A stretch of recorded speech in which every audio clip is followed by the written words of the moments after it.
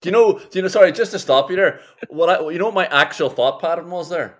I was thinking, I hope this is about fantasy football and not fashion. That's how low. That's how low you brought me. I didn't even think about this. This is Paul McGrath. You're listening to the Villa Podcast. That morning sky gave me a look, so I left while you were sleeping. That's all it took. Welcome to Aston Villa, Unai Emery. Welcome back, soft hands, madman Emmy Martinez. Welcome back to the finest meat grinder, Matt Cash. Like the mincing machine is back. Welcome back, fleet-footed Konza, the pest that is Tyrone Mings. I hope my voice comes back here as well somewhere along this podcast. Welcome to the club, Luca Dean. We heard so much about this Luca Dean at Barcelona, at France, at Everton. Welcome back, Gadget Man Dundonker. That's a good boy, Dougie Louise. Welcome back, JJ fucking Ramsey. God, I love it when JJ Ramsey plays some big boy football. Like, I think it's the best thing about football. Another par for the course for the man who scores in every game, the greatest winger in the world, Leon Bailey. Nothing new there for his shift. And thanks for the shift, All Action, Emi Buendia. And welcome, oh my God, welcome back, Ollie Watkins. One of the most effective lone strikers on his day. The most honest footballer every day. And here's the thing. I've just gone through the players. Aston Villa have a good team. We are not crazy. And Unai Emery took 3 sessions to bring it out. What a fucking day. We were brilliant. As an entire club, I mean, you've gone through it there. But also the atmosphere was electric. The manager's personnel choices, the setup, the encouragement, and the confidence that he gave to the players, and then the performance of the players, how quickly they responded to the manager's 3 sessions, how clinically they fucking executed the game plan to just execute a really dreadful Man United, if we're being honest. Yeah. I mean, you can't turn up to Villa Park with Donny van de Beek in your midfield and Cristiano Ronaldo as your fucking captain.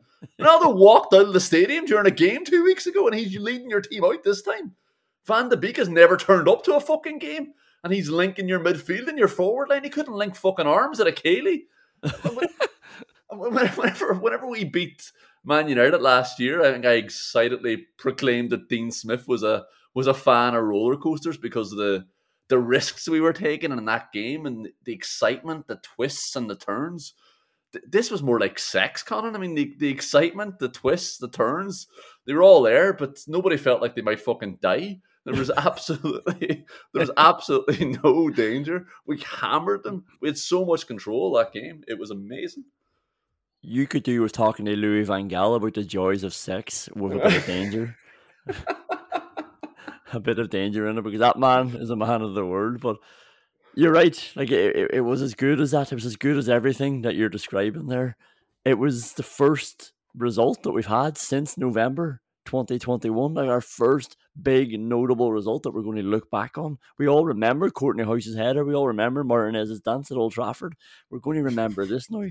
Not just for the result, not just for the win, for fucking ripping through Man United.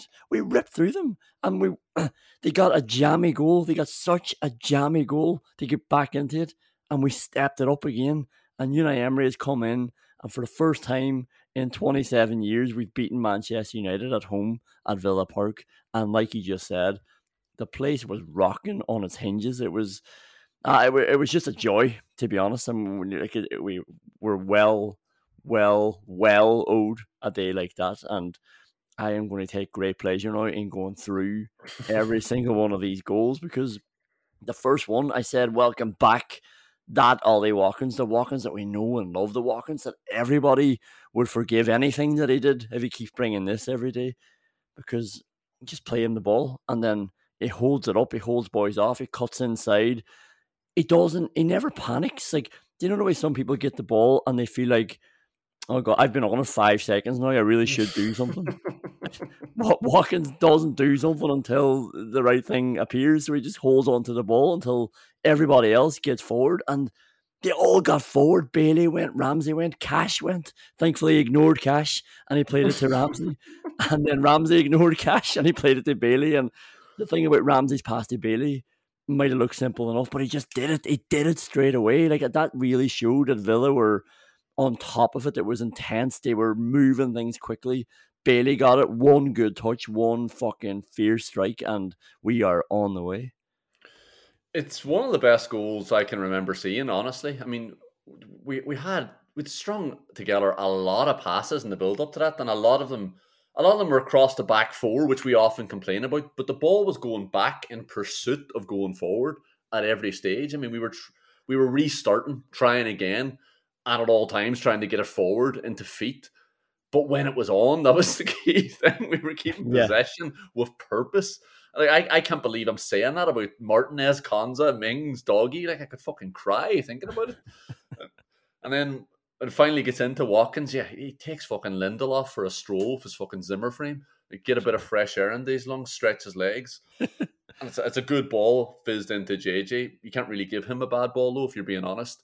He takes a touch, looks at Bailey and says, "What the fuck are you doing here?" Bailey remembers he's one of the best wingers in the world and he hasn't scored his customary goal yet, so he goes. And it's an easy ball for someone like JJ. And then Bailey also remembers that David De Gea doesn't know he's allowed to use his hand, so he just places it in the bottom corner. Absolutely ruthless. It was ruthless, is a good way to put it. And straight away, like, I think this Villa team should really lean into to this type of momentum. I know we're very critical of them, that it's shit or bust is a term that we would have used too often, especially in the last year. But it is a good thing when they get a goal, their tails do go right up, and it's going to be Unai Emery's job. And to be honest, it's sort of bore fruit today to stop the momentum in the other direction when the other team gets a bit of luck. But Villa are a ruthless attacking team. They're a dangerous attacking team, and they can come at you in different ways. And teams do tend to buckle when Villa have a run at them. And we haven't seen it too often, but when we do see it, it's electrifying. And you can imagine a United fan who hasn't seen Villa all season.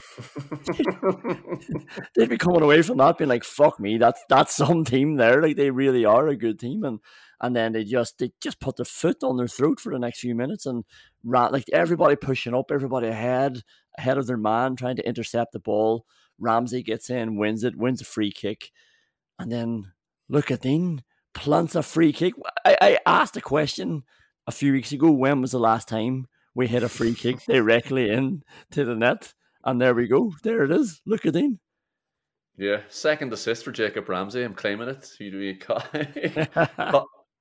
caught Luke Shaw napping and threw a fucking bucket of water over his face. I mean, I think you said after the Brentford game, it's just good to know you're not mad. And how many times have we watched Dougie Coutinho, fucking John McGinn, smash a free kick into the wall and ask, can we give Lukaden a go, for fuck's sake?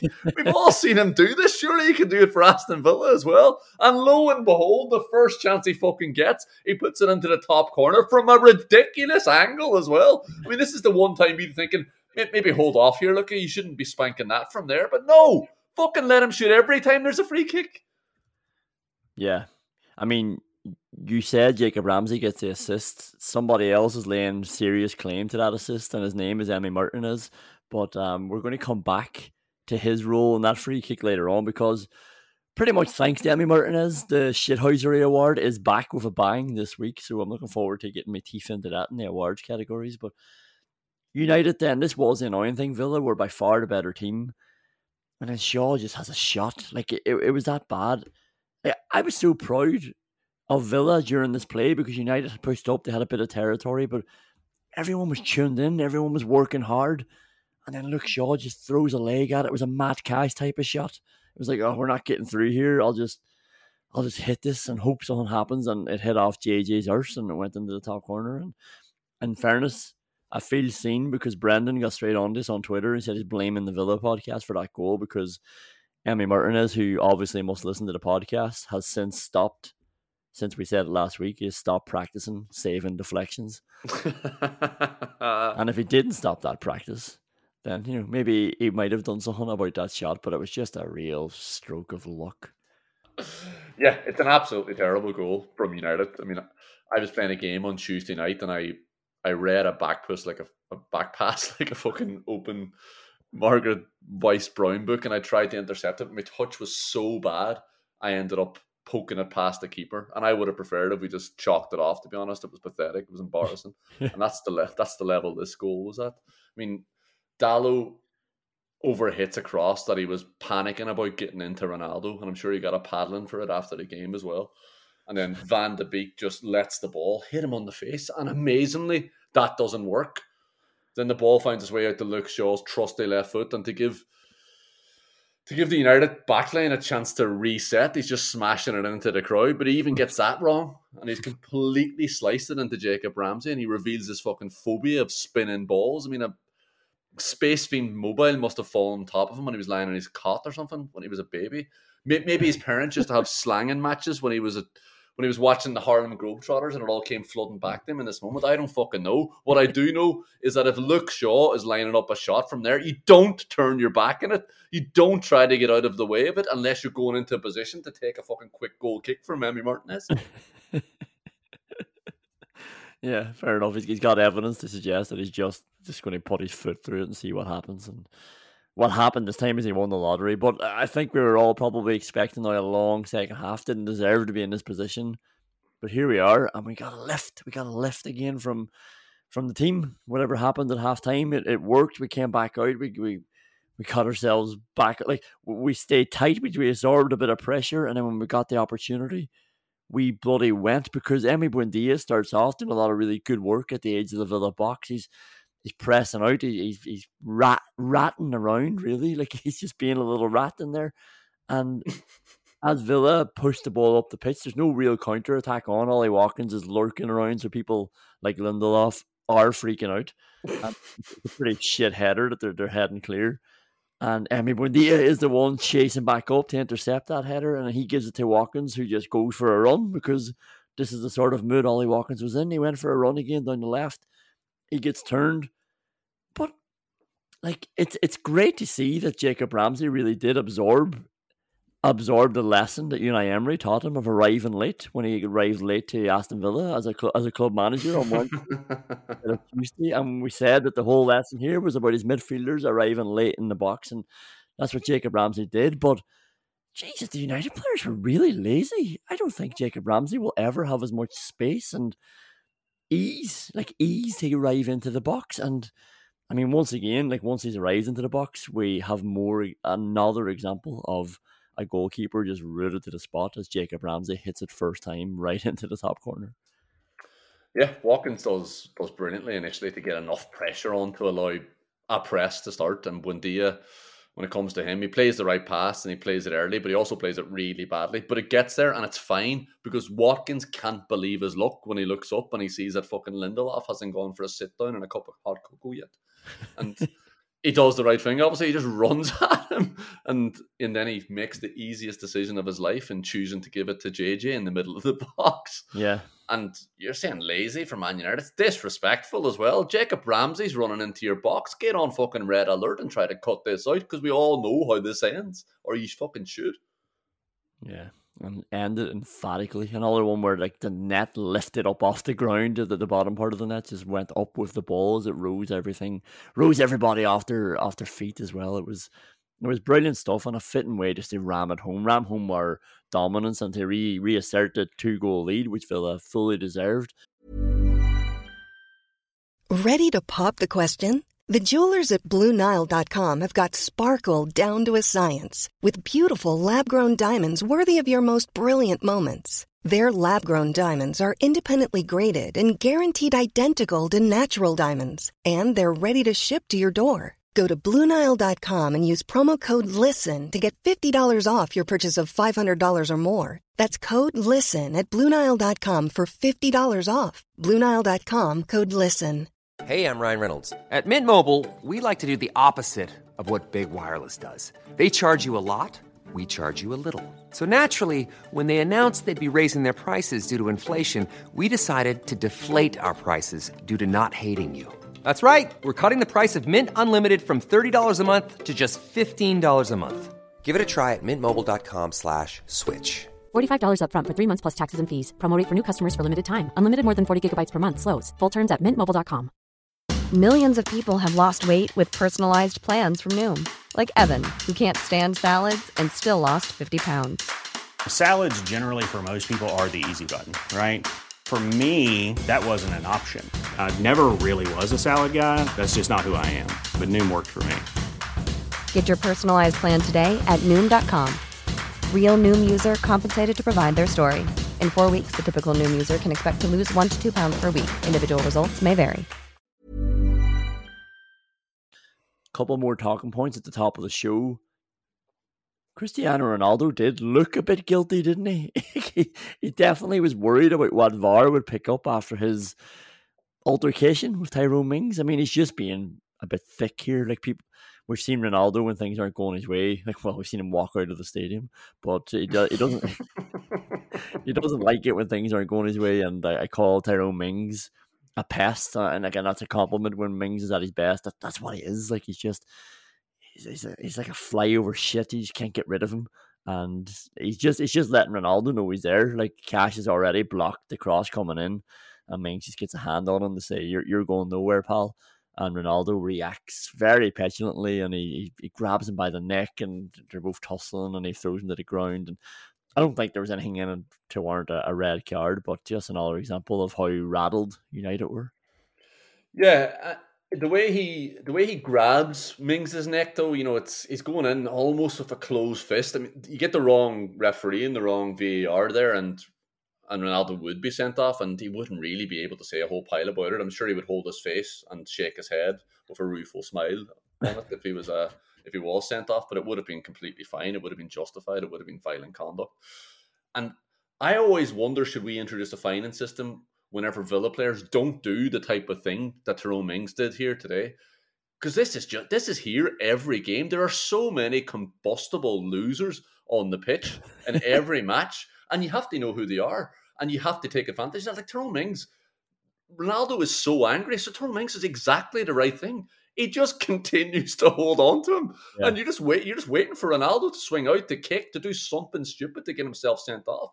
And we've talked about Ashley Young being brilliant at it as well. You know, whenever someone's pissed off and you just keep touching them in the chest, they'll get angry. Some of them will swing a punch. Like, you know, Granit Xhaka, that's how you get him sent off. You get him angry, you be winning the game, and eventually they'll do something fucking stupid. Ronaldo has to be got at every game. Bruno Fernandes has to be got at every game. There's loads of players just lying around the Premier League that you can easily get sent off or at least get booked, and then hopefully they'll do something stupid later on again because they're so angry and so lacking in control of their emotions. Yeah. Martinez wanted some anyway. He went straight out to the referee and started appealing to him, like, are you not going to do anything about this? And most importantly, Martinez caught the corner then that came in. Like, that was a real quashing moment then as well of that flashpoint, and the crowd loved it because obviously everybody was a bit more intensified having watched what happened, and then people, you know, obviously didn't see it, but they all felt a bit aggrieved that once the VAR decision said it was over, that was it. But there was another incident with Lisandro Martinez on Bailey. The speed of Bailey is incredible. Like, he came from so wide. He was coming in from infield, and he was able to get in front of Martinez, but somehow run to the other side of the ball, and then at a second attempt, accelerate again and get in front of Martinez and get to the other side of him. And Martinez is trying to block him now at this stage, and he elbows him twice, really. Like, not, again, it's like, where's the line? It's not, I don't know how this is the problem now. If you start getting into a rule book or getting into, you know, what really constitutes violent conduct, he shouldn't do it. And it's not really forceful, but he's elbowed him twice. It's really stupid. If Douglas Luiz did that, for example, we would be here saying, what's he doing? Why is he putting himself in that position? Didn't need to do it. It's so silly. And, you know, we heard the words, and we heard it after the Ronaldo thing. We heard it after a few different things, and we hear it all the time. The check is complete. Well, it isn't, is it? Like, you know, the check is very much incomplete. We're just moving on anyway. That's what happens. Like, we haven't completed the check. We've just decided that we're not going to continue checking, and that's it. The game moves on. The world moves on. Yeah, you asked there what would happen if Douglas Luiz did it. We all know what would happen if Douglas Luiz did it. He would get sent off. There's no question about it. You're right. There's not much in it, but he throws his elbow back. I counted 3 times, and I think the middle one was the worst. Bailey definitely dives for the third one afterwards to try and emphasize the fact that he's been elbowed in the stomach 3 times. Yeah. And if they are checking, what are they checking for? And you can't elbow someone. I don't care how little force there is behind it. He's not even beside the ball either. This is the really annoying thing as well. The ref has to give a free kick there because he's not playing the ball anymore. The rule is you have to be able to control the ball. Martinez has ran away from the ball and run into Bailey. And while he's doing that, he's swinging his fucking elbows as well. It's horrible. The really annoying thing about Lisandro Martinez that whole game was Lee Hendry. Like Lee Hendry was late getting home this afternoon. I'm fucking sure of it. Because I can just imagine he's down there in the tunnel trying to get Martinez's autograph, give him a hug, lick his sweat. I don't know. I can see him getting home and his wife saying, "Where have you been? You're in that fucking tunnel again, weren't you? Don't lie to me. I can smell him on you." It was mad. He was obsessed with the fact that he couldn't time a fucking tackle, so he had to be tough. And all of smash into people and repeatedly get away with obvious fouls because he's unfathomably short and couldn't possibly be hurting anyone. He just gets away with it. I mean, if Tyrone Mings was doing what Martinez was doing, he would have been arrested. I mean, the whole game. I don't just mean this Bailey incident. Martinez was a scumbag today. And do you know the way refs meet up every once in a while to talk about trends and things to look out for? Well, there's going to have to be a presentation about Lisandro Martinez. It won't be a very fucking long one. It'll be a one-slide presentation. It'll be a picture of Martinez with the word cunt across the middle of it. Yeah, that's a pretty nice place to leave it before we go into WhatsApp whinges. I'm going to talk a bit more about Anthony Taylor when we get to WhatsApp whinges, so we'll see you there. Per Matt Cash, I thought Matt Cash was absolutely brilliant today. We're going to come back to him in the Vyman meter, but Matt Cash, even though it's such a fantastic event, today was not just a good performance. It was just, I was going to say once in a lifetime event. Thankfully, it's not once in a 27-year event. But Matt Cash has been fined 2 weeks' wages because he just had another right wing shot. I don't want to say it was on the sideline, but now, posterity is remembering us. For me, with Matt Cash taking these shots that he's never going to score, it's pushing him. It's pushing him into the stands now when he's hitting his shot. That's how I'm starting to see it. He just winds up, and I think it's when we're going good and we've got loads of options and boys are having a little bit of interchange. Usually what happens is United are scrambling back and somebody does a half clearance and it comes in Matt Cash and he just fucking balloons it up over the bar. So that has to be a fine every time that happens, and he hasn't been fined for this yet. But a foul throw. What's happening there? A foul throw. Yeah, do you ever worry about Matt Cash's family? I mean, when was the last time this lad brought home a pay packet? And you're fining him 2 weeks' wages this week, so that's he's eating on these savings. I mean, he can't even keep both feet on the ground. And I don't mean figuratively. I definitely don't mean figuratively. Imagine getting so excited about getting Bailey boxed into the corner flag that you forget how to take a throw in. This is really worrying, and this is our set-piece specialist as well. This is our throw-in weapon, Matt Cash. And sorry, I said at the top of the show there as well that the atmosphere was amazing, and you'd have to thank the fans for that. But I can't be associated with a fan base who shouts "shoot" at Matt Cash when he's 30 yards out at an angle and having to run around the ball as well. I mean, he's running backwards by the time they were shouting "shoot." Like any more of this nonsense, and I'm going to have to cut them off. Like I'll be blanking them in the streets. Liam, it's us the whole thing. Don't you remember us? We were all having a laugh today, but fucking hell, don't take it too far. On the Fozcast, Matt Cash was talking about his career, and it really did just. It sort of came out of nowhere. Not that he didn't have any talent or anything, but the speed of it from like 17 to 19, Matt Cash went from having a job in a retail shop. He was a retail worker to playing for Nottingham Forest in the Championship. It's just the ascension was so quick. It was meteoric, and in a way, so I think it's really endearing part of Matt Cash. But also, I think I look at him through this prism now sometimes, where I wonder, does he know all the rules sometimes? Or is he, has he been completely immersed? A lot of these players come through from when they're 4, 5, 6 in these academies, and they all know the rules and they all know the right thing to do in every situation.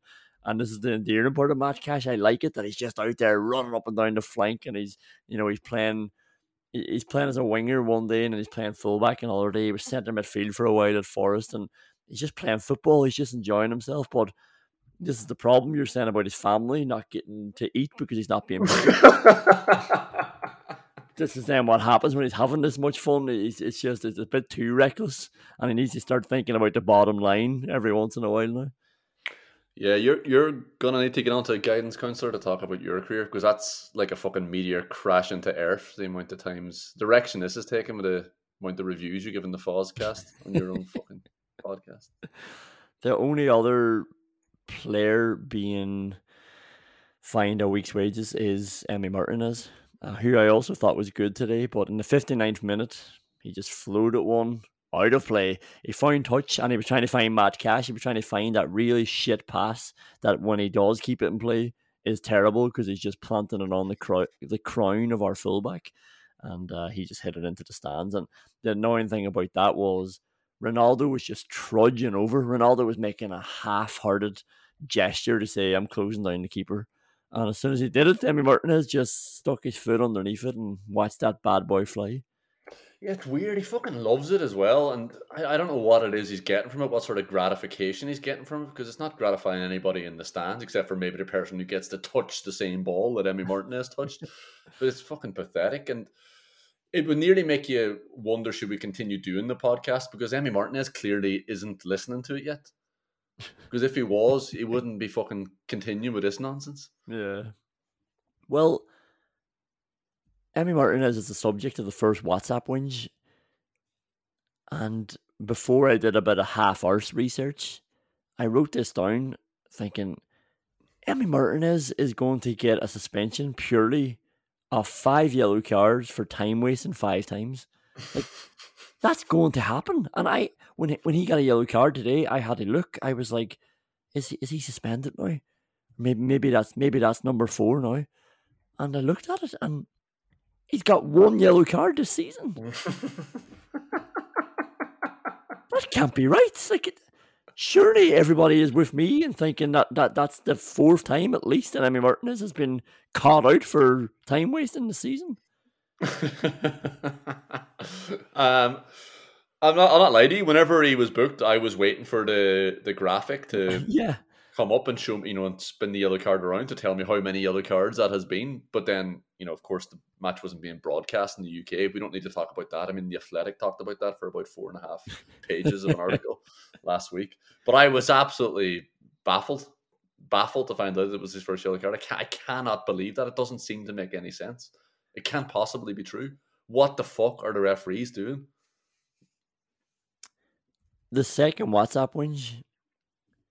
Why did we want to keep possession with no time left before the halftime whistle? We were in a really good position, so whatever time of the game, that would have been really annoying anyway. But we knew it was also over. It was overtime. It was over stoppage time in the first half, and the boys work it back out into Dougie and into the Dunker, and the whistle goes. I was like, what was that? Why did someone have a shot? Give us something to look at for the last 2 seconds. It really was have a shot time, wasn't it? It was ridiculous. And there was about 2 or 3 people who had a decent enough opening where he might as well have just spanked it. And they definitely should have spanked it because the whistle's about to go. And like I always say, having a shot on goal, you're more likely to score than rolling the ball back 10 yards to Leander Den Donker. I'm sick of saying that, actually. You've already touched on the third WhatsApp whinge, but it is worth revisiting. How did they land on Van de Beek? Where did that come from? Because I forgot he was still at United. I was wondering. I saw a picture of him and El Ghazi at Everton the other day, and I thought, is he still knocking around Everton? I don't know. But and remember the story going around about Unai Emery, where he was so confident in the system that he rolled the dice to pick the team, just to show the team, you're all going to play in these random positions based on the dice, but it's going to work because everybody knows the job. The system will definitely beat that team. Does Erik ten Hag think he's created that system already at Man United? Because I have to say he hasn't. Erik ten Hag has done really well with the players he has, but it is not so bulletproof that he can just drop Donny van de Beek into a Premier League match and think he'll get away with it. Yeah, and people have been feeling sorry for Van de Beek because of the lack of game time he's gotten. But with every minute he was on the pitch there, I was feeling worse for him, to be honest. I mean, I was feeling nauseous. It was like an episode of The Office. And don't get me wrong, I did think this was hilarious as well, but it also made me feel physically sick. The fourth WhatsApp whinge. Anthony, nah. Taylor. Not for me, lads. Not for me. What was that about? Like, Anthony Taylor decided that he wasn't going to blow anything for a while, and then he did that thing that's the most frustrating thing any official could ever do is, I now have to start to even this game up. Like, the narrative is United are 2 down, and it's obviously United is the narrative anyway in the main media circles. So it's just going to be interesting now if we can try and get United back up the pitch and help them on their way up the pitch. And no matter how much help he gave them, and he gave them a lot of help, they didn't take advantage of it. And anytime a Villa player was just pushed over with 2 hands or tripped, or it was just, not for me. Referees are required to be impartial. People from Manchester support or have friends and family who support Manchester United, and there's a high probability that they could exhibit bias in favour of Manchester United. Anthony Taylor is from Manchester. Today's game between Aston Villa and Manchester United was poorly refereed by Anthony Taylor. These are just some thoughts that I have about today's game, and I haven't really ordered them in my head or thought about them fully. I haven't tried to draw any conclusions. I'm not sure if there is any connection, much in the same way that Anthony Taylor was never sure if there was any connection between the Sandro Martinez's foot, fist, or elbow and the Aston Villa forward line. Yeah, it was a bad day at the office for him. And another bad advertisement for Let It Flow. Let it flow until there's a foul. That's my attitude. The last WhatsApp whinge, I don't think you're going to like this one. If you didn't like me bringing up the Fozcast, you won't like me bringing this back up. But do you know, all I want at the minute, anyway, as an Aston Villa supporter, is to get to a stage where Jack Grealish... Do you know, sorry, just to stop you there, what my actual thought pattern was there? I was thinking, I hope this is about fantasy football and not fashion. That's how low you brought me. I didn't even think about this. Jack Grealish feels so unthreatened by Aston Villa that he thinks he can like all our social media posts. And I get it, it's fine. He loves the club. He spent his whole life there. He supports them still. I want Aston Villa to get to a stage where he thinks it's not okay anymore, like that he doesn't feel comfortable to like every single thing. Even when Aston Villa win, Jack Grealish isn't liking it.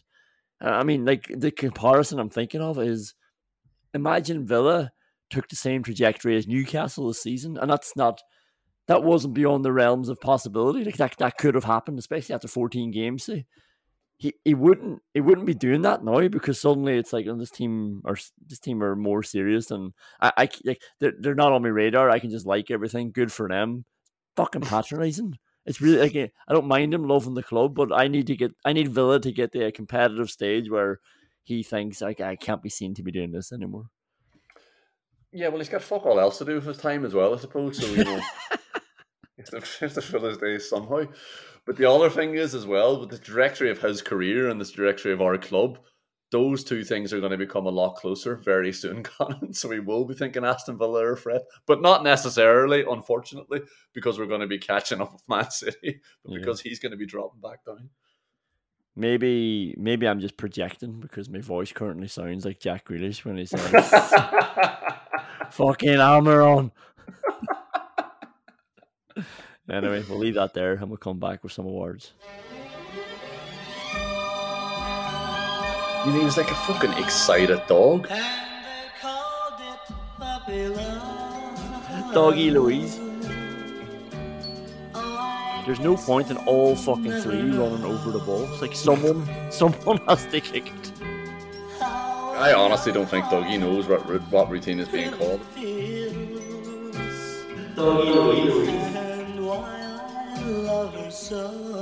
was like a fucking excited dog. Like just happy to be there. McGinn and Buendia run over the ball and fucking Doggy comes bounding in. What are we doing, guys? Running over the ball? Is it? Oh, that looks like fun. Oh, you guys are the best.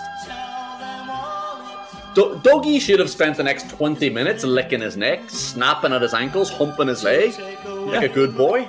Like, that looks like fun. Oh, you guys are the best. No, where are you going? You're the last one. You have to hit it. That's a bad doggy.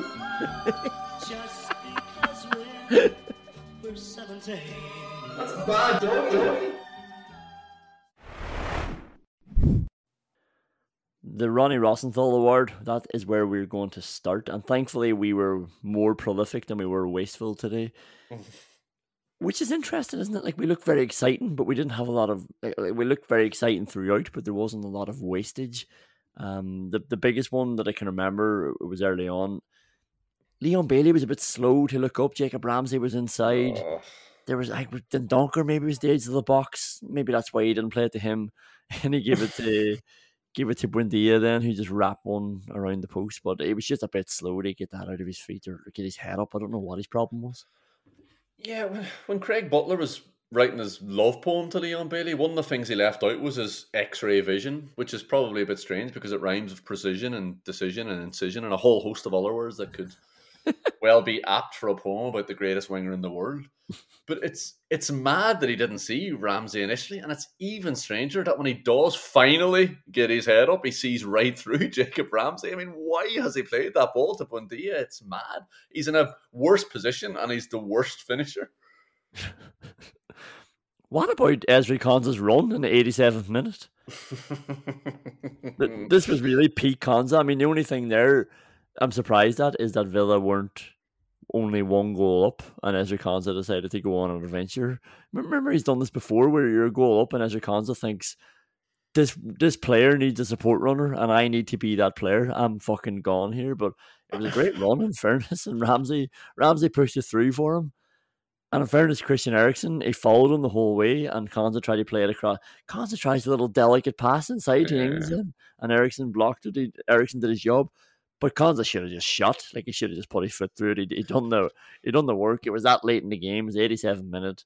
You're too far up. You're the centre half. He needs to realize it needs to go dead when you're up. It did, in fairness. We got a corner out of it actually, so it wasn't as bad, but he deserved a shot at that stage, and he probably had the better opportunity.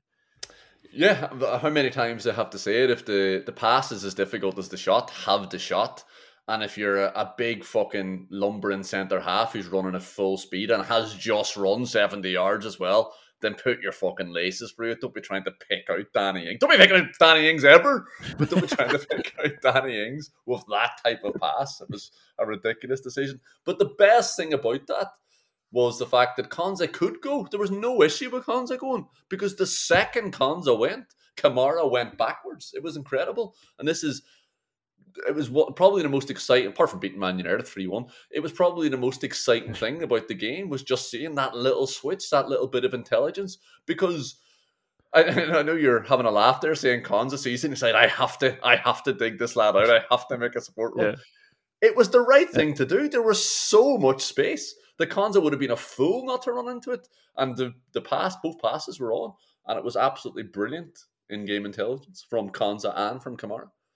There were great. It's very early and very naive to look into. When you get 6-minute clips or 3-minute clips of the Villa training ground, and I'm there trying to decipher exactly what Unai Emery is doing. What is his big plan?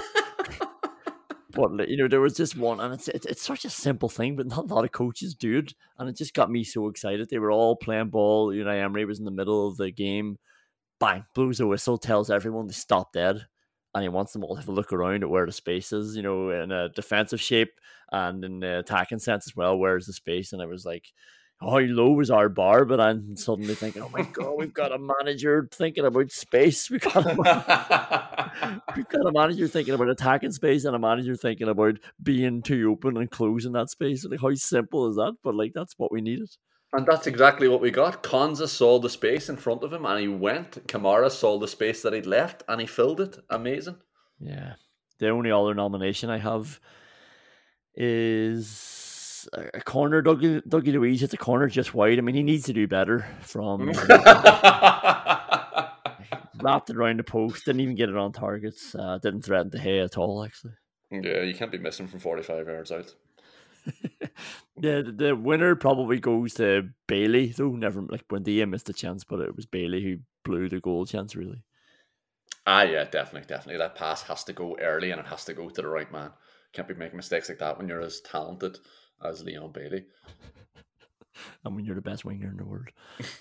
John Gregory, if I had a gun, I would have shot him. Quote of the week. This is brilliant. Unai Emery, after the game, speaking to the Aston Villa. So look at me positively endorsing the Aston Villa social media interviews. This is a new era.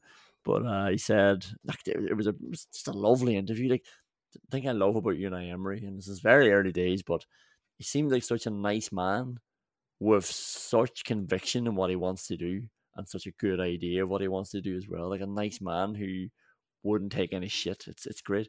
But and then his quote afterwards. There's so much in this one little quote. He said, "We were so focused in doing our big plan." There we go. Remember I told you that it didn't even matter that he missed training on Tuesday. He was coming in on Wednesday. That's fine. I'm going to tell you what we're doing. I'm going to tell you how we're going to beat United for the first time in 27 years at Aston Villa. Just look at the plan and we'll like stick to the plan and we'll win. So we're so focused in doing our big plan and so strong with the support, which is right, like that energy feeding off the stadium, the crowd, the players feeding the crowd. It was a real link. And then he said, but it's only one game. We have to achieve regularity, which he said like 3 times in the 1 3-minute interview, and we have to achieve being consistent. I was like, there we go. It's just more a relief than anything, isn't it? Really enjoyed today. I enjoyed the build up to today, knowing that we have somebody thinking about how to create space, and now I'm enjoying the idea that we have somebody in charge who gets that. Wouldn't it be nice to do this more often? Well, absolutely. Look at our last 4 results. Lost 3-0, won 4-0, lost 4-0, won 3-1 at home to Manchester United for the first time in 27 years. Yeah, absolutely. That he's completely right. That is what we need. And he is, at first glance, Conan, the man to deliver that. And you were saying he doesn't take any shit. I would say he doesn't have to take any shit. I would say it's very rare. And it's not because he's a nice man. It's because he knows what he's doing. It's because he's a very good coach. It's because he's a very good manager. And that's all people really care about. Your personality then around that doesn't really matter if people trust you, if people can follow you, if people know you know what you're talking about. It brings us on nicely to the Tim Sherwood We Play 2 number 10s and Bamboozled Him award. Unai Emery is a fan of Ramsey ball. He got Jacob Ramsey straight back in, and he got that man firing. It was great to see. Yeah, like Jacob Ramsey is... Anybody who doesn't like Jacob Ramsey probably doesn't really like football all that much. I mean, he's such an absolute pleasure to watch. And he's so young as well that he will obviously frustrate us from time to time. But anybody who thinks he's not going to make it is absolutely insane. He's such a good footballer. He's got so many skills. He's got such a good brain on the ball. He sees space unbelievably, like he's in the fucking Matrix. He's incredible at timing his runs. He's incredible at getting back. He's incredible at knowing when the game needs a bit of energy. The ball at his feet, he knows when to zip it across. He never plays the ball to the first centre half if the ball needs to go to the second centre half. You know that one where people just play it to Konza so Konza can play it? Just play it to fucking Mings. Let's get going here. He'll whip it across to Matt Cash. He knows what the game needs at the right time because he's such a smart footballer. And when you add power, pace, and absolutely incredible technique into that, you've got Jacob Ramsey. Yeah, very exciting. He likes Ramsey ball. Does he hate Coutinho ball? Philip Coutinho just not in the squad today. I I don't know if he was injured or not, but we haven't, like, usually you get that information immediately when it's a player of the profile of Coutinho, and never mind the profile, a player who's been playing as often as Coutinho. The team sheet would usually come with a caveat that there's injuries. There was no report in the build up to the game, nothing afterwards. I mean, Coutinho hadn't been playing well anyway, but I thought that he was still worth having on the bench. And if you can get back to a standard, which Unai Emery can definitely take him to, then he could still be useful. But yeah, I don't know if this was a big call just to leave him out altogether. If his attitude was bad, I'm just definitely feeding rumors here now. But yeah, I like the big call anyway with no information on it. Yeah, we don't need to get a report about whether or not he was injured. We know he's definitely injured between the ears, and he hasn't played well at all this year. I mean, if Philippe Coutinho's not making the Aston Villa matchday squad, that's not the story you'd think it would be, because he has been nowhere near the level where he deserves to be a guaranteed person on the bench even. That's how far he's fallen this year. He's been disastrous. Yeah. The third nomination for the Tim Sherwood We Play Two Number 10s and Bamboozled Them Award. That's 3 nominations. Oh, well, unbelievable. There's even more, but this is the third. This is the third of 5, I think. But this goes to Austin McPhee, really, the centre. I mean, here we go. The second half centre, Bailey and Dougie finally get it right. Dougie stays back this time. Bailey takes it, gives it to Dougie, and then Dougie gives it straight back to him. And this is how Bailey can take it through 11 players. He can take it in a tight space with Dougie wrapping it into him. Bailey, really good turn, good drive, gets a shot on. That's good. We've just gotten a shot there from a centre. What did we say last week? Well, sorry, I say we. I mean, you nominated last week's disastrous attempt for a We Play Two Number 10s and Bamboozled Them Award. What did I say last week? Create a bit of space, suck them in, make it look like you've made a mistake yourself, and then run at them. Yeah, that's exactly what happened. We just took out 4 other players before we gave it to Bailey. I'm not sure how to feel about the fact that Austin McPhee does listen to the podcast. I mean, it's a weird mix of feeling honoured, not caring, and feeling guilty. Like, honoured, obviously, because an Aston Villa coach is listening to the podcast, not caring because I have no respect for him, and feeling guilty because I've repeatedly stated I have no respect for him. But my respect is growing, knowing that despite the constant barrage of criticism, he keeps coming back to the podcast, and he's humble enough to listen, to learn, to adapt. It's great. And that's it. Just mini adaptations to something that almost worked at St. James's Park, and then he just adapted it slightly, and there we go. We get a shot from it. Next time, it might even go straight into the net. But look, maybe this was just to trick people into thinking that we were shite at it as well, because no one was ever going to expect us to try that again after the absolute. Maybe we just lost possession against Newcastle intentionally so we could get it right against Man United and punish them. Yeah. When they saw Dougie and Bailey around the ball, it was like, oh, don't worry about this one, lad. Let them have it. That won't happen again. The fourth nomination, John McGinn came out and didn't take the armband. Has he already made a captaincy choice there? Like, Emmy Martinez kept it. Normally when McGinn comes on, he takes the armband. Can you imagine if John McGinn was wearing the armband after that performance as well? Imagine if he came out, asked for the armband, and then put in a performance like that. Christ almighty, that was absolutely pathetic. He would never have gotten away with that. That was like, today's game was an absolute, like, wall to wall delirium and excitement and happiness. But my God, John McGinn couldn't have put in a worse case for his inclusion in the team the next day out. I'll make one slight pushback for John McGinn, one slight case for him, in that he came on and I think he played in 3 different positions in about 15 minutes. Where it was definitely a bad advertisement for John McGinn in the more advanced role, which everybody wants to see him in. Like, he just started bending over and pushing boys reserves and then chopping it back. He's trying to chop it back into our midfield, and everyone was like, what the fuck? Why is this come back so sharply like this?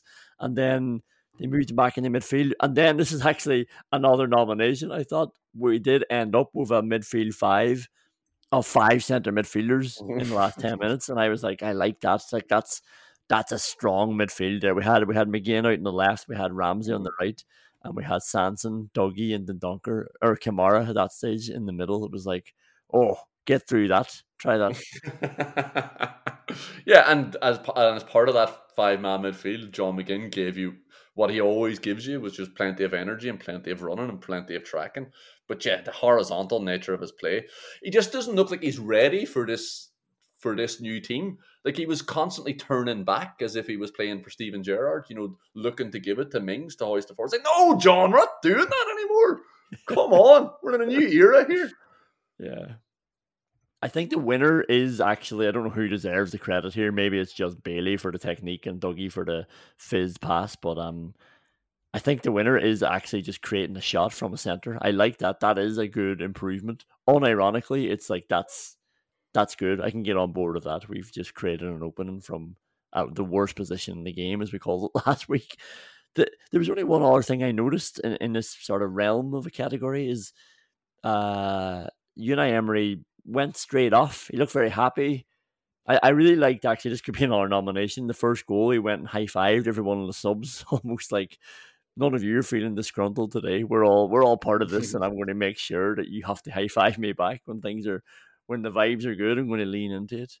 He waved to the crowd. He gave them the thumbs up. He looked very delighted. He didn't go on hug players or anything. He went straight off. Maybe that's something I do like as well. Let's get back down to business. We got another game on Thursday, but didn't stand around, clap to the crowd or anything. Went straight off. Did you read anything into that? Did I read anything into the manager leaving the pitch after the game had finished? not a whole pile, no. The Peter Enkelman what the fuck award. Donny van de Beek starting for Man United. The third mention in the podcast. If this doesn't win after being brought up 3 times. That was just a very late entrance there. The second nomination, I suppose, is Emi Martinez. Does Emi Martinez have no concept of the speed of Premier League players? Like, he almost got caught on his 6-yard box with the ball, and again, he could see the player coming. He had his foot was ready to go. He was ready to kick the ball, and for some reason, he just doesn't kick it. He just delays it very slightly, and that would definitely be the winner if David De Gea didn't actually get closed down. At least Martinez just liked flirting with a bit of danger. Maybe he's doing the thing we're talking away from the centre. Maybe he's just trying to draw somebody closer to him before giving it to Mings anyway. But David De Gea, he just trips over the ball. He can't get it under control, and he gets closed down, and it's almost a goal. Like, if that just breaks in a different direction, he's made a fool of himself again in the middle of contract negotiations. How are those negotiations going? I mean, how are his team turning up to that? Like, I know we've taken for 350 grand off you every week for the last 5 years. Despite this, but can we have some more? There's no way those negotiations are going to go in David De Gea's favour.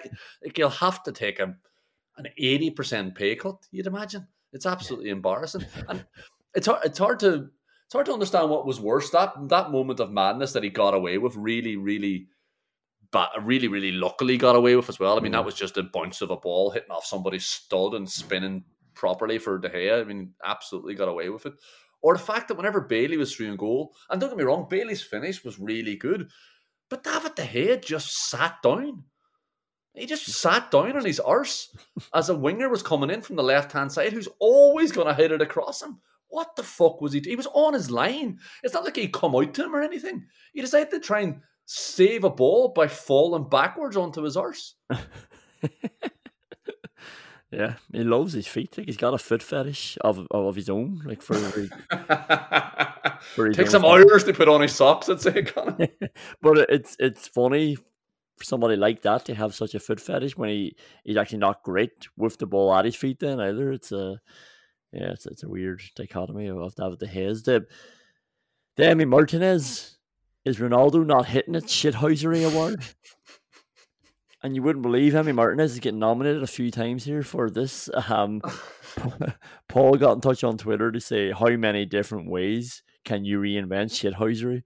And I wonder who will win. And yeah, you're right, Paul. Emi Martinez is winning. It's just a case of, for what is Emi Martinez winning? the first nomination has to be the headers in the first half. What the fuck was this? Like, this was really taking the piss, and it would have been hilarious to do it. Like when we were 3-1 up with 5 minutes to go, he just pulls this out in the first half, and he does headers. He controls it really well on his head and brings it back into his box. But wow, I had no words for that one. Well, it was Ten Hag that turned this into a circus by starting fucking Donny van de Beek and Captain Ronaldo. The shithousery nomination. Ten Hag bringing Van de Beek in. Yeah, you don't need to fucking ask Emi Martinez twice to slap on a bright red wig and a nose. Like, he's far too willing to get the juggling balls out. And if Ten Hag's turning up with that team, then Emi Martinez is going to emphasise how much of a circus he's turned it into. The second nomination, Martinez for the Lucadine free kick. I mean, this is so good. We're talking about psychoanalyzing people and guessing what's going on. There's so many different ways you can look at this Emi Martinez thing. It's like, was he waving initially? He comes running out. If nobody's seen it, it's going to go viral. It's on Twitter now at the minute. Martinez comes running out to the right wing, sort of so he can get an angle, looking at what Lucadine's looking at, and he's just waving his hand and pointing. And I was like, is he trying to get the attention of David De Gea? Is he waving to him to try and put him off with the clown suit that he has on now? But then you can actually see Tyrone Mings and whoever else is in the wall, the Villa wall, are responding to Martinez, and he's actually closing. It's funny that nobody else can see. You need a goalkeeper to actually point out what goalkeepers don't like. And I mean, Martinez manages to move them from 70 yards away, move them into a better position, and it's enough to freak David De Gea out, who then runs across to try and get a better angle, runs back, and then steps back across that same direction. And Lucadine just pulls it. It's such a lovely free kick, but he pulls it into that corner as Emi Martinez is running back celebrating. Yeah, it's incredible. And we all know he's not actually trying to position the Aston Villa players so that they're in a better position for Dean. He's not trying to get into David De Gea's eye line. He's getting into De Gea's head. That's what this game's about for Emi Martinez. And we were all probably naive to assume he would be happy to see out his career shithousing to protect his own goal or to run down the clock. I mean, this man was always going to evolve. He was always going to get bored back there. And when you ask a fellow professional why is his more famous teammate not taking the penalty, you're not going to be happy just catching the ball and falling to the ground for the rest of your career, are you? Like, calling for the physio isn't going to give you the same rush as telling a fellow professional footballer that you're going to eat him.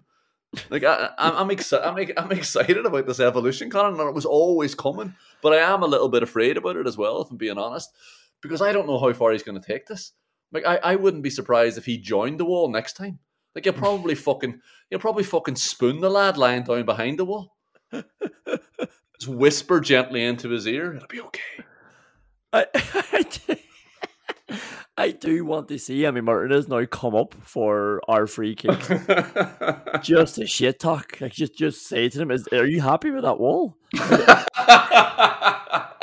Do you think that wall's going to... Can you not see the angle Lucadine has here? And then Dougie Luiz wraps one around. Like, there are so many different ways it can now evolve, but if we're thinking it's going to end at the most extreme mind games, we're wrong, because he's already evolved it into physical games now as well, as per Anthony Elanga. So Anthony Elanga goes through. It's a nice ball from, was it Christian Eriksen? I'm just going to assume it was Christian Eriksen that chipped the ball through for Elanga. Mings is playing everyone on side, and it's perilous, but Emi Martinez is off his line really well, bats the ball away with his hand, and then just cleans out Anthony Elanga. He comes flying through him, whacks him in the face after he whacks the ball. There's a VAR check. They can't do anything about it because he hit the ball first, but he knows what he's doing. He went to take him out as well. Probably not the best decision in the world to come out for it and leave the net completely empty. But if you're able to take up as much space in this world as Emi Martinez is, it's probably grand. And I actually was watching that thinking, Emi Martinez is just taking revenge for our forwards, and Per Elanga was just the collateral damage here. It was like that time someone tried to break your leg, so I completely cleaned the next player who got the ball in their team. And me and Emmy know that there are 3 people on the pitch who referees protect. Little gnats like Lissandro Martinez, goalkeepers, and really sound lads like me who spend the warm-up having a laugh with the ref, asking him how his kids are, just generally being not that type of player, you know? Nobody's that type of player until they actually do it.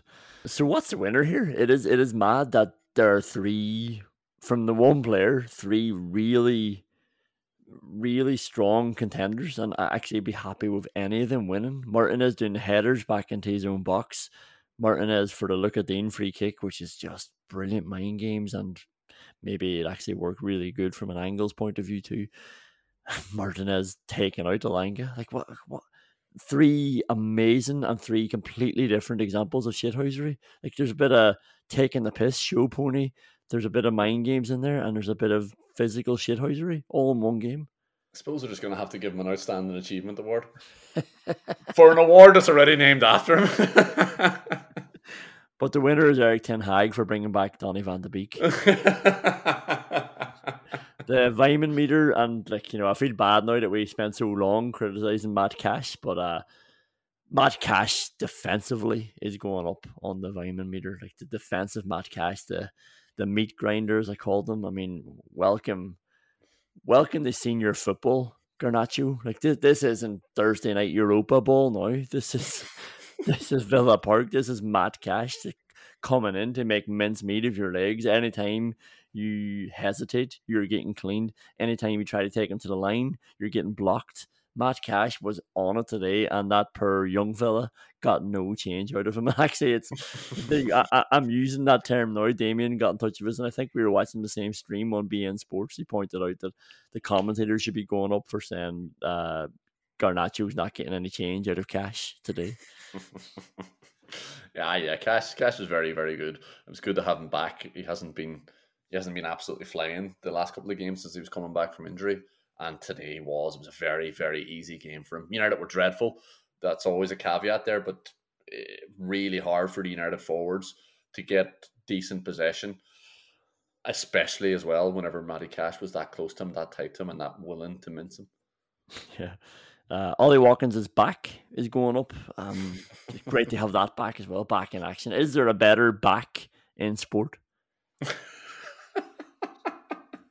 I don't think so. It's just great to see him with his back up as well. He was buzzing around the pitch. He was really, really keen to get on the ball again. He just seemed like he was playing with a bit more joy, a bit more freedom. He wasn't trying to snatch at shots the way he is whenever it's going badly for Villa, where he just thinks he has to make the difference himself or something. Maybe it was just because there was more options on the pitch for him as well to actually pick out players. But he just looked like he was Cameron himself, and it rewarded him.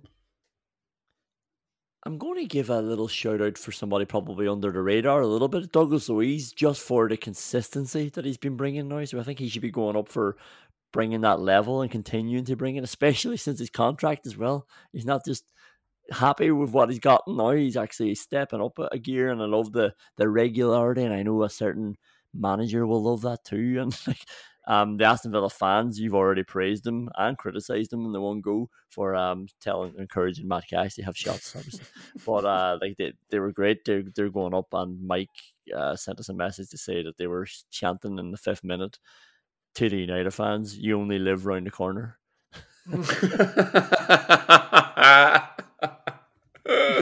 Oh, that's absolutely brilliant. Yeah, Douglas Luiz definitely has to go up as well. I mean, it's absolutely incredible how good he has been since he signed his contract. He's done this the wrong way round.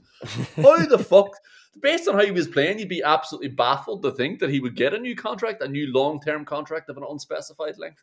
But it's insane how good he's become since he got that. Maybe he just needed that little bit of a assurance in his life that things were going to be okay, that he was loved by Aston Villa. But he must have known that. Maybe David De Gea is using Douglas Luiz as a case study now.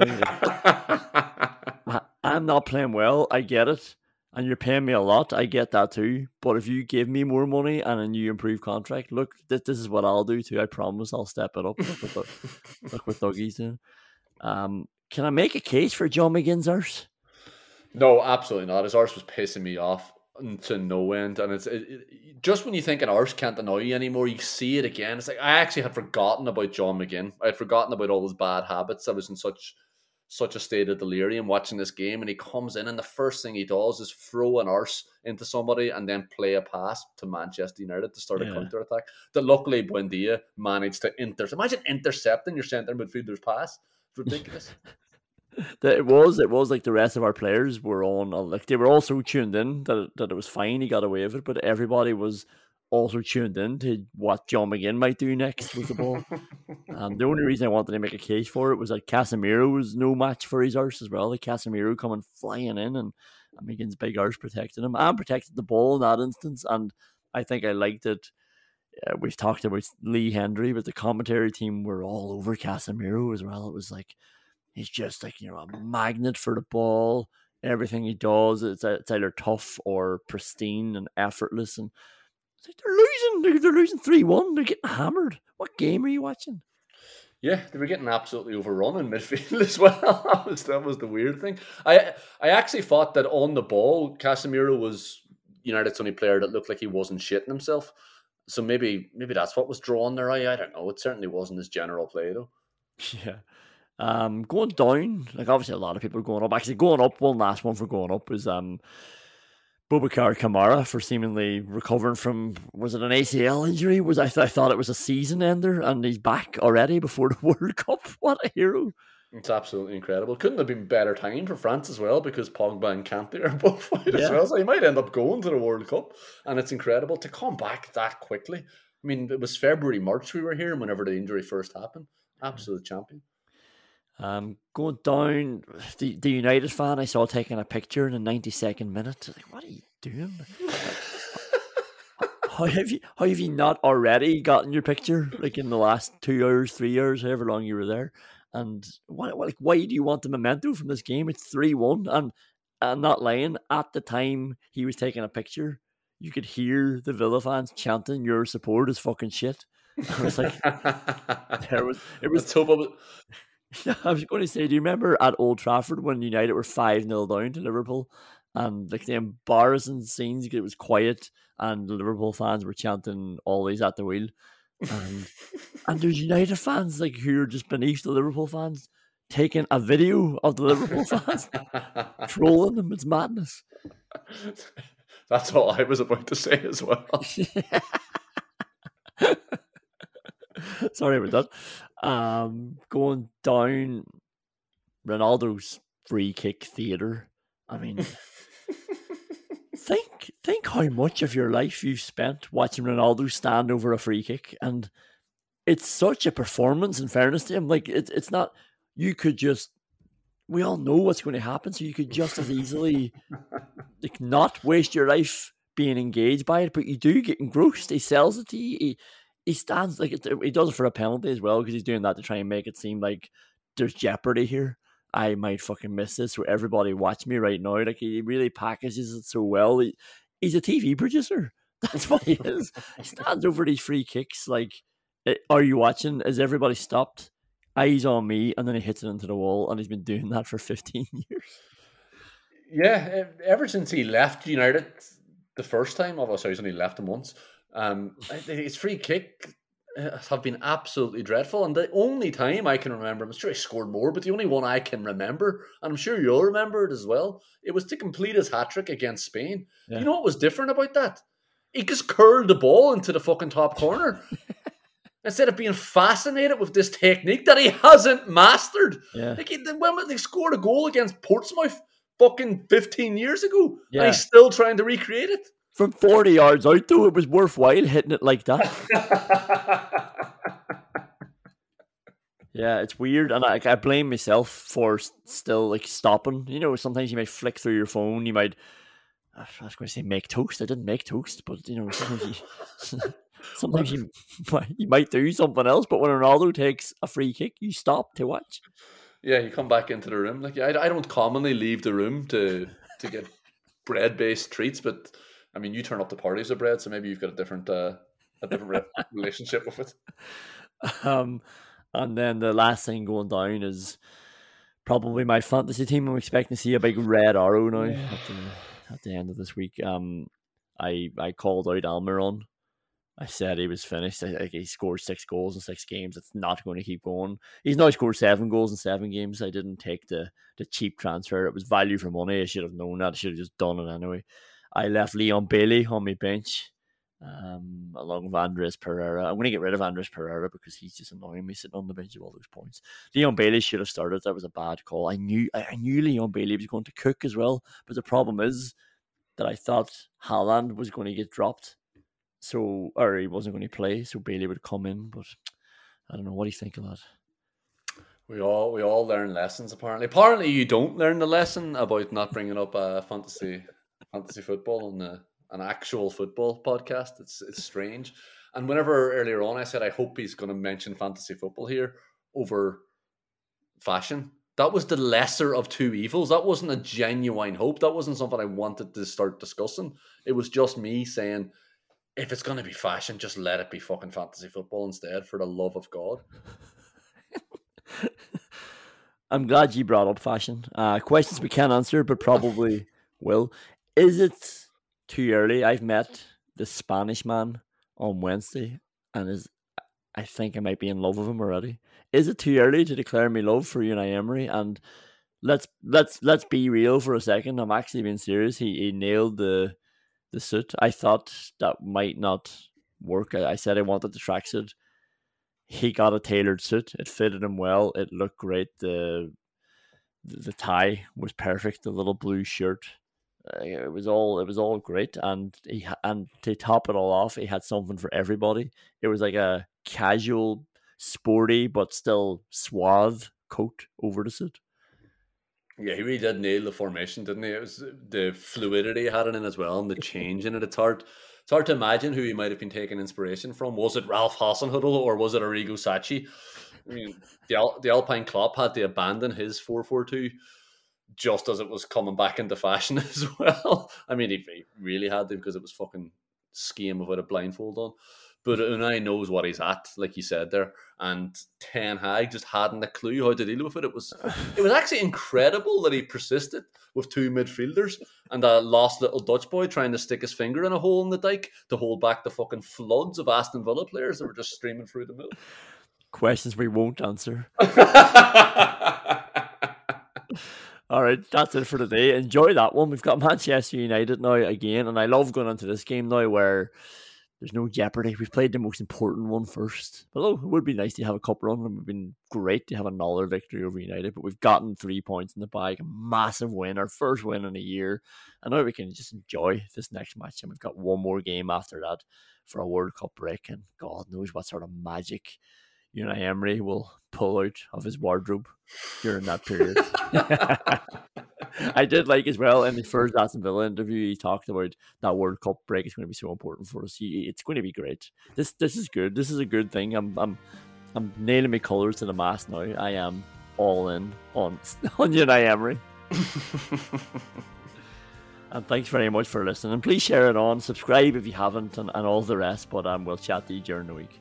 That wind is calling my name, and I won't wait, or I'll never get on.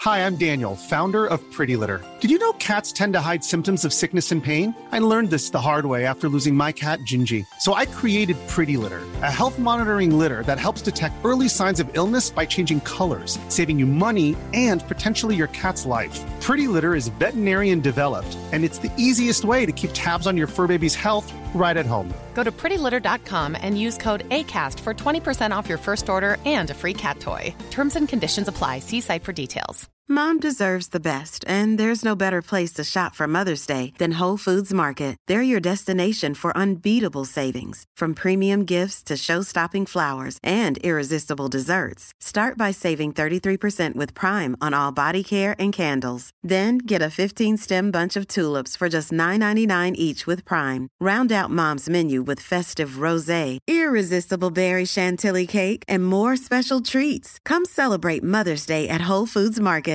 Even when we're on a budget, we still deserve nice things. Quince is a place to scoop up stunning high-end goods for 50 to 80% less than similar brands. They have buttery soft cashmere sweaters starting at $50, luxurious Italian leather bags, and so much more. Plus, Quince only works with factories that use safe, ethical, and responsible manufacturing. Get the high-end goods you'll love without the high price tag with Quince. Go to quince.com/style for free shipping and 365-day returns.